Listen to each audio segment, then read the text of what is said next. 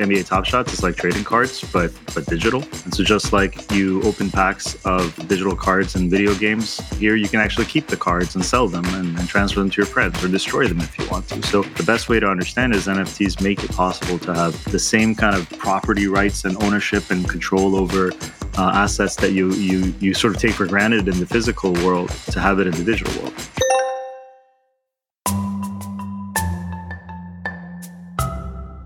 What's up? Welcome to Same But Tech, a podcast where we explain how technology is driving culture into the future, one analogy at a time. And today we're going to be talking about something that I guarantee 100%, absolutely no doubt in my mind, you've heard about, at least in the last few months.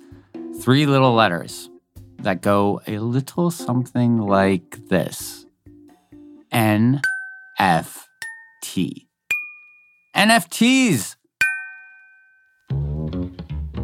WTF, LOL, what's an NFT, you ask?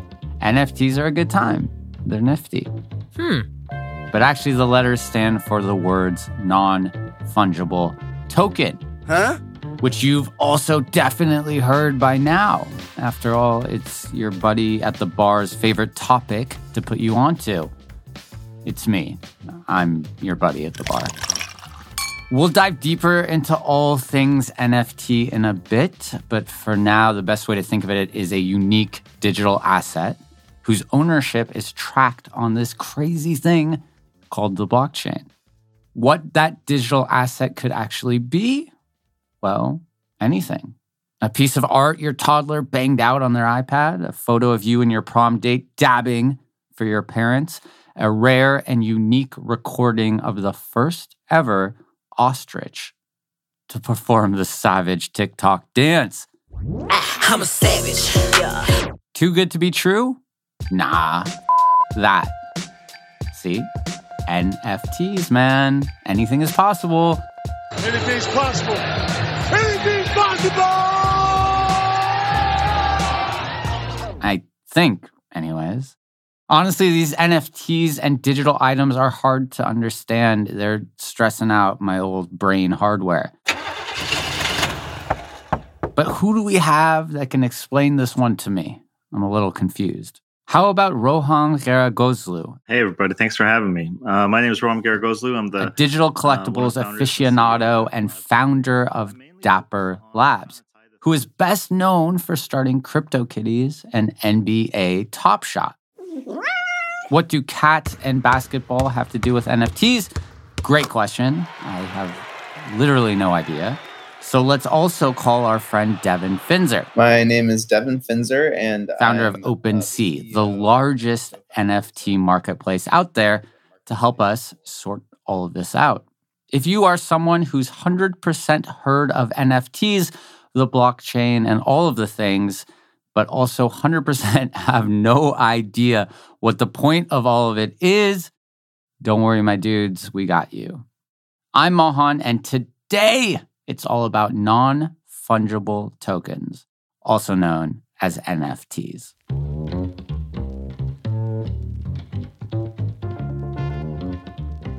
I mean, the simplest way is just NFTs make the digital things more like physical things.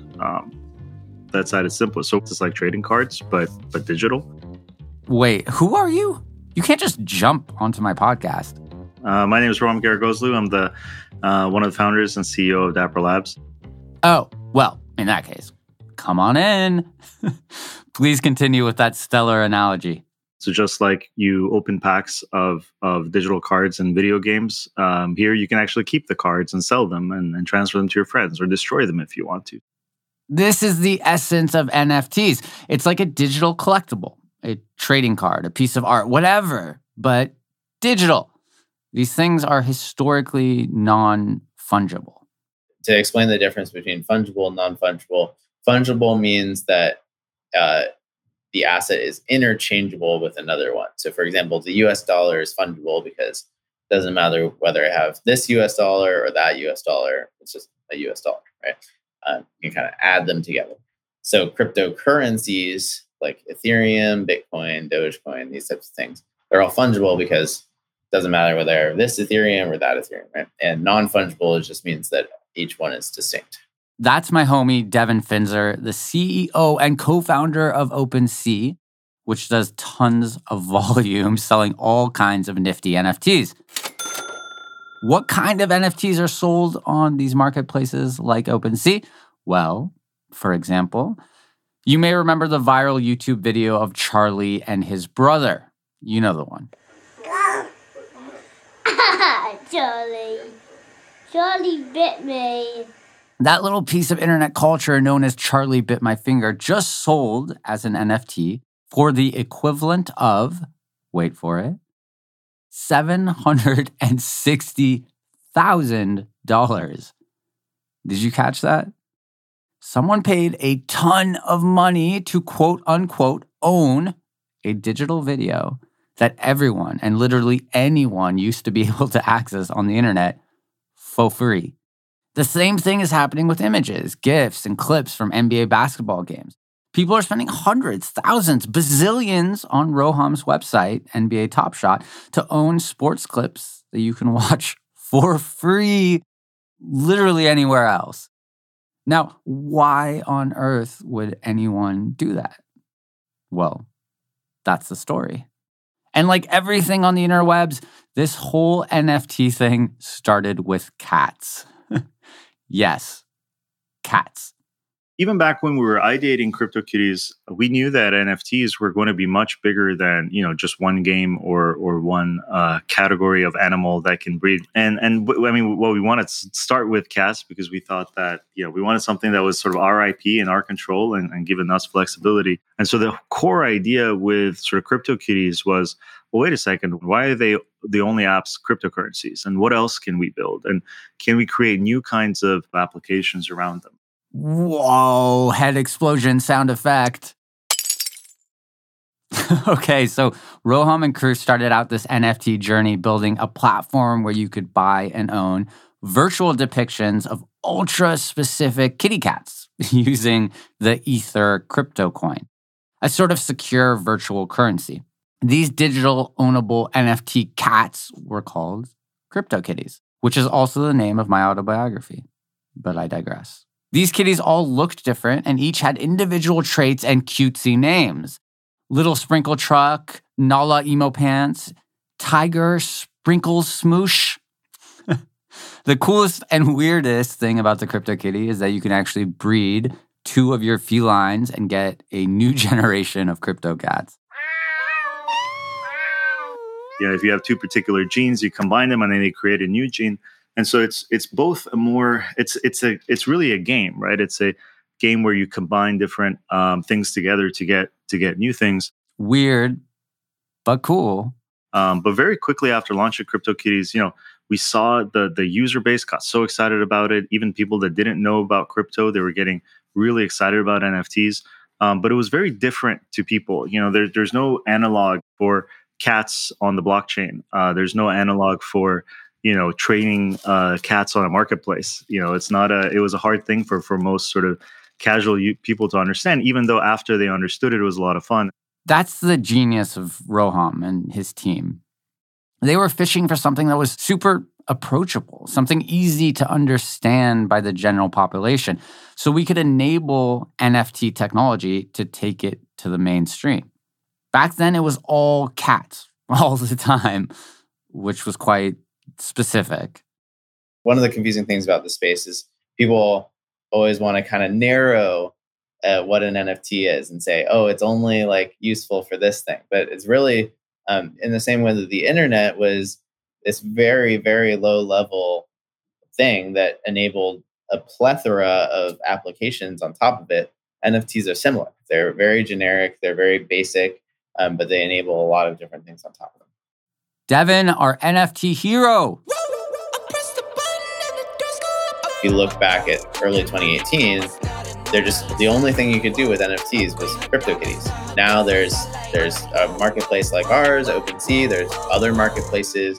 There's really easier ways to mint NFTs. There's tons of different wallets where you can store your NFTs. There's thousands of different games that have experimented with NFTs. So there's so much more. And now when people dive into the world of NFTs, there's actually a world to dive into and get excited about.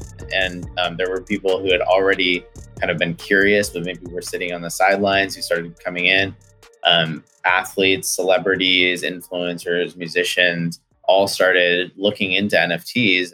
People started to get curious. They started to see something more than little breedable digital crypto kitties. And Roham and crew had been ideating, iterating, gyrating all along. So they were ready.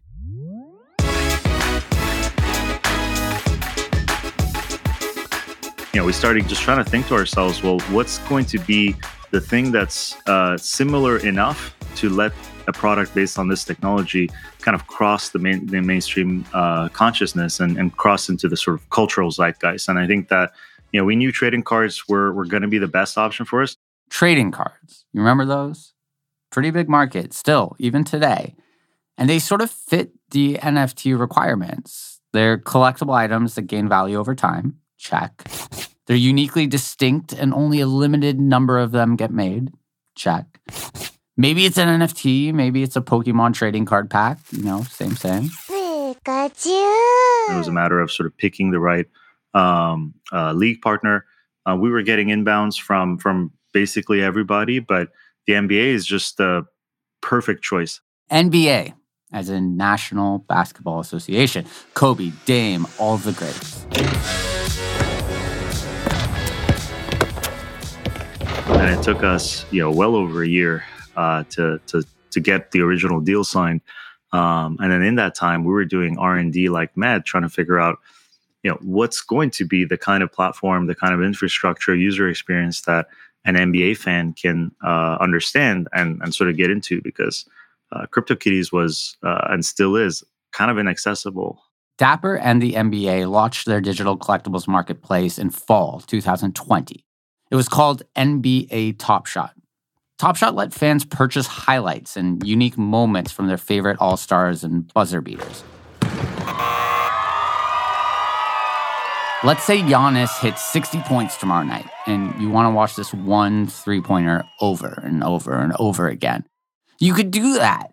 Top Shots regularly drop these base set packs, your starter pack of digital trading cards. They even made it so you can use US dollars if you're not a crypto geek. Some of these assets might fluctuate in value. Some might blow up and become incredibly valuable after you purchase them. And this past winter, Top Shots literally exploded. It drove millions of dollars of trades for various NBA memes and moments and clips and GIFs and all of that just as NFTs. Talk about penetrating the zone. But how did a sports league get into all of this NFT stuff anyways? Well, they were actually quite sophisticated with it. And obviously the leagues are experts at engaging their fans, right? And knowing what their fans are into.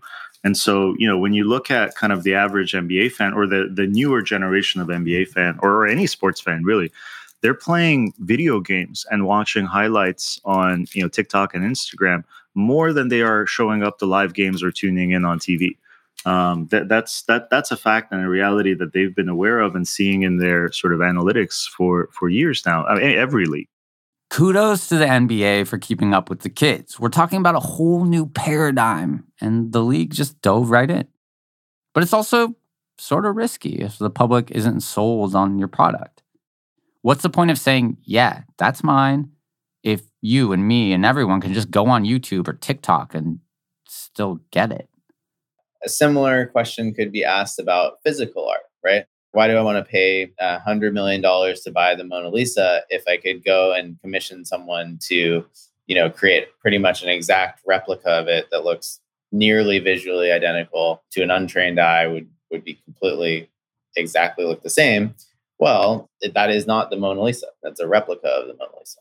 Same way, you could take the JPEG associated with a piece of digital art and you could replicate it hundreds of times, but there's only one of the NFT, right?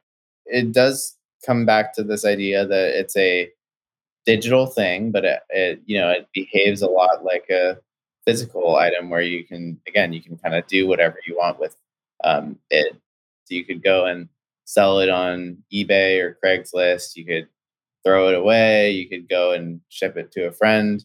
With digital things, you don't necessarily have those same property rights over digital things. So this is an NFT is sort of a digital asset, but with kind of the same property rights that you associate with a physical asset.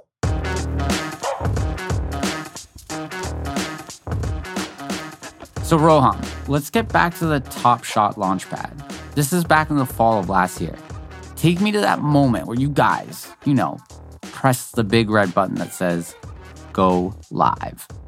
We had the beta testing. The community was super excited. We felt really, really good about let's release it. It was the tail end of the season, so we also knew we had a limited amount of time while games were still happening and kind of their sort of daily headlines, and I wanted to take advantage of it. And so we released the product, invited a bunch of new users in, and that was sort of the first bump of significant numbers of people interacting with this thing. And right now, our daily actives are in the 100,000 plus range. And it varies when we do a drop, because a drop basically brings everyone to the website. It's like social media, right? Like a lot more people show up every day to sort of look at things than transact or sort of even sort of put up moments for sale or buy new things. So. But we're in that 100 to 200,000 person range now, and the pack drops do bring more folks to the table. I mean, that's amazing. Talk to me a little bit about the hype after launch. Did you guys anticipate all of this noise? It has to be one of the coolest things you guys have ever done. I'm usually a pretty grounded person, sort of emotionally. To be honest, the thing that just excites me so much and that gets me out of bed and really and is maybe feels even better than I expected is just how players have adopted the game. And just the concept of a player on the court thinking about Top Shot, or the way they sort of interact with their fans, the engagement they have on the marketplace, hearing commentators say put it on the Top Shot, and just like the feeling of we nailed the cultural relevance of the product. Swish. So now we've got a culturally significant phenomenon to grab hold of with NBA Top Shot. And given human nature, it's no surprise that this year's NFTs are now popping up everywhere. From Gary Vee to Mark Cuban, entrepreneurs across the map are finding new things to get nifty with. Jack Dorsey, the Twitter guy, he just recently sold the first ever tweet as an NFT for close to $3 million. Who would do that? It was less than 140 characters. And don't think it's just the money ballers. All sorts of artists and creatives are getting into the scene to distribute and monetize their stuff. The Kings of Leon released their latest album as an NFT. Dad Rockers David Grohl and Mick Jagger just put out a song collab as an NFT that sold for $50K. And digital art had a huge year too, and it ranked in some major coin. One NFT work from digital artist Beeple, am I saying that right?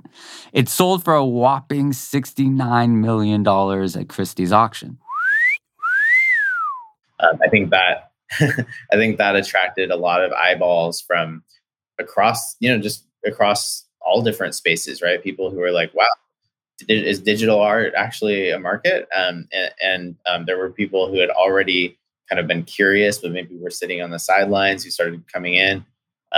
Athletes, celebrities, influencers, musicians all started looking into NFTs. And that sort of created this really interesting virtuous cycle where, a new celebrity would come and launch their NFTs and then promote that to their fans. And then, the fans would kind of get interested in it, right?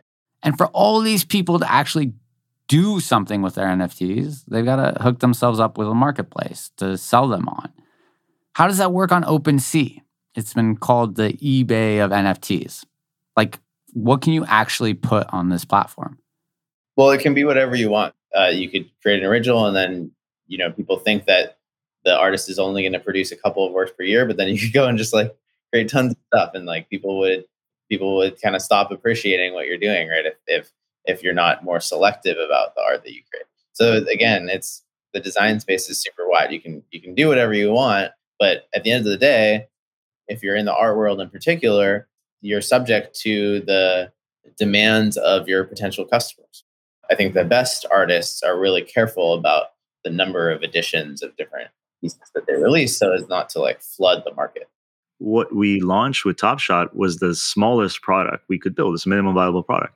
And so we took the full vision and we said, well, we got to release this slice of it because 6 months ago, no one cared about NFTs. Hardly anyone knew what they were. And even the users in our beta were like, hey, is this going to work? Is this not going to work? So first thing was we want to break through the noise and show people this is a different way to do things. Now we build for the long run. We're not focused on 24-hour sort of fluctuations. And people ask me, hey, is it a bubble? So this is the foundational first step of a new technology that's going to rewire how the internet works. So where are we headed with all this stuff going forward? What's the future of NFTs?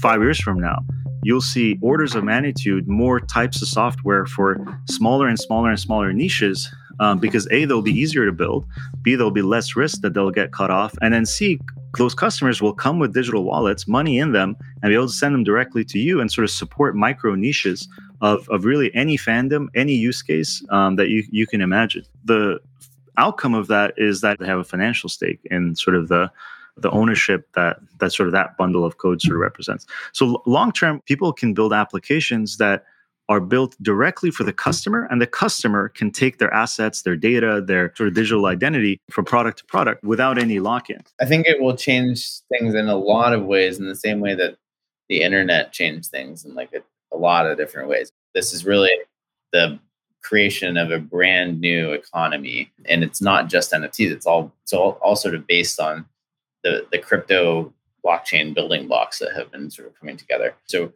we're already seeing digital art as a new market, but there's probably other markets that will start to emerge that are enabled by this. It's sometimes even hard to predict exactly what things will take off. I think in particular, there's a really interesting intersection between, as I said, sort of the gaming virtual world space and NFTs. So, I think what this all kind of leads to is sort of a metaverse type scenario where you have this real economy, but it's entirely virtual and entirely digital.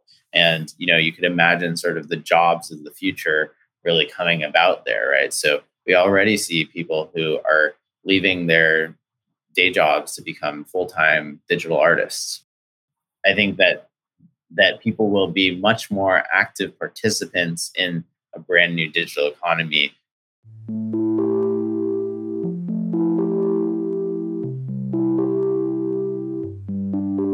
Well, friends, here we are. This NFT shit is officially bananas. NFT. I mean, it's insane how this all happened so fast. Let's track it a little bit.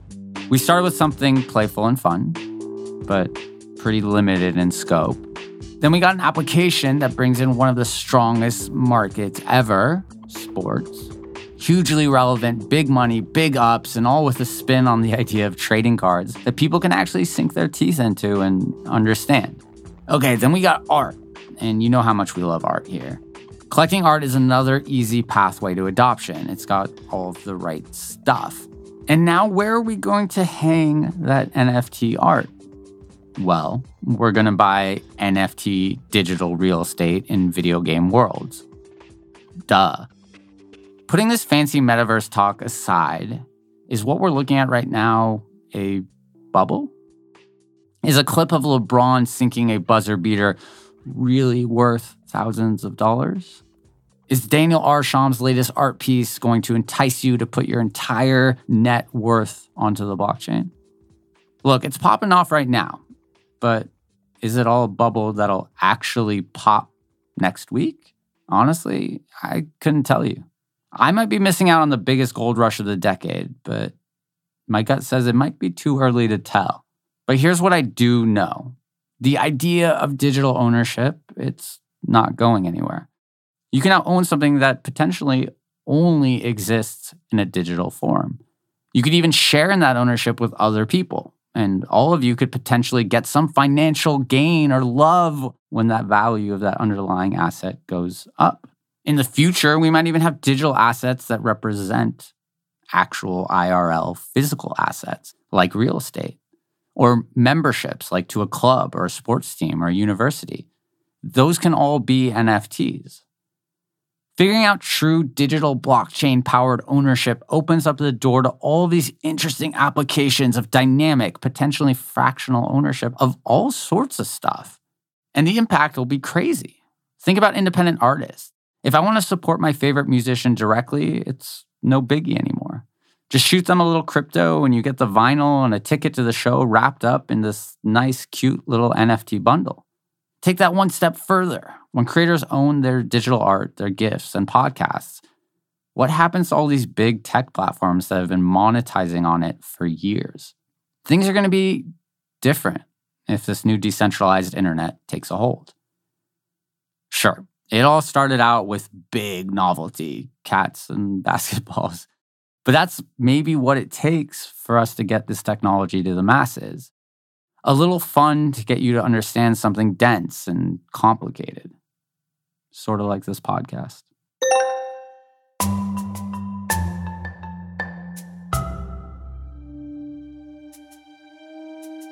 Today's episode was hosted by me, Mohan M. Zanuzzi, produced by Karine Javier and Lee Schneider, written by Ibrahim Belki, exec produced by Steph Wolf, music by Oora.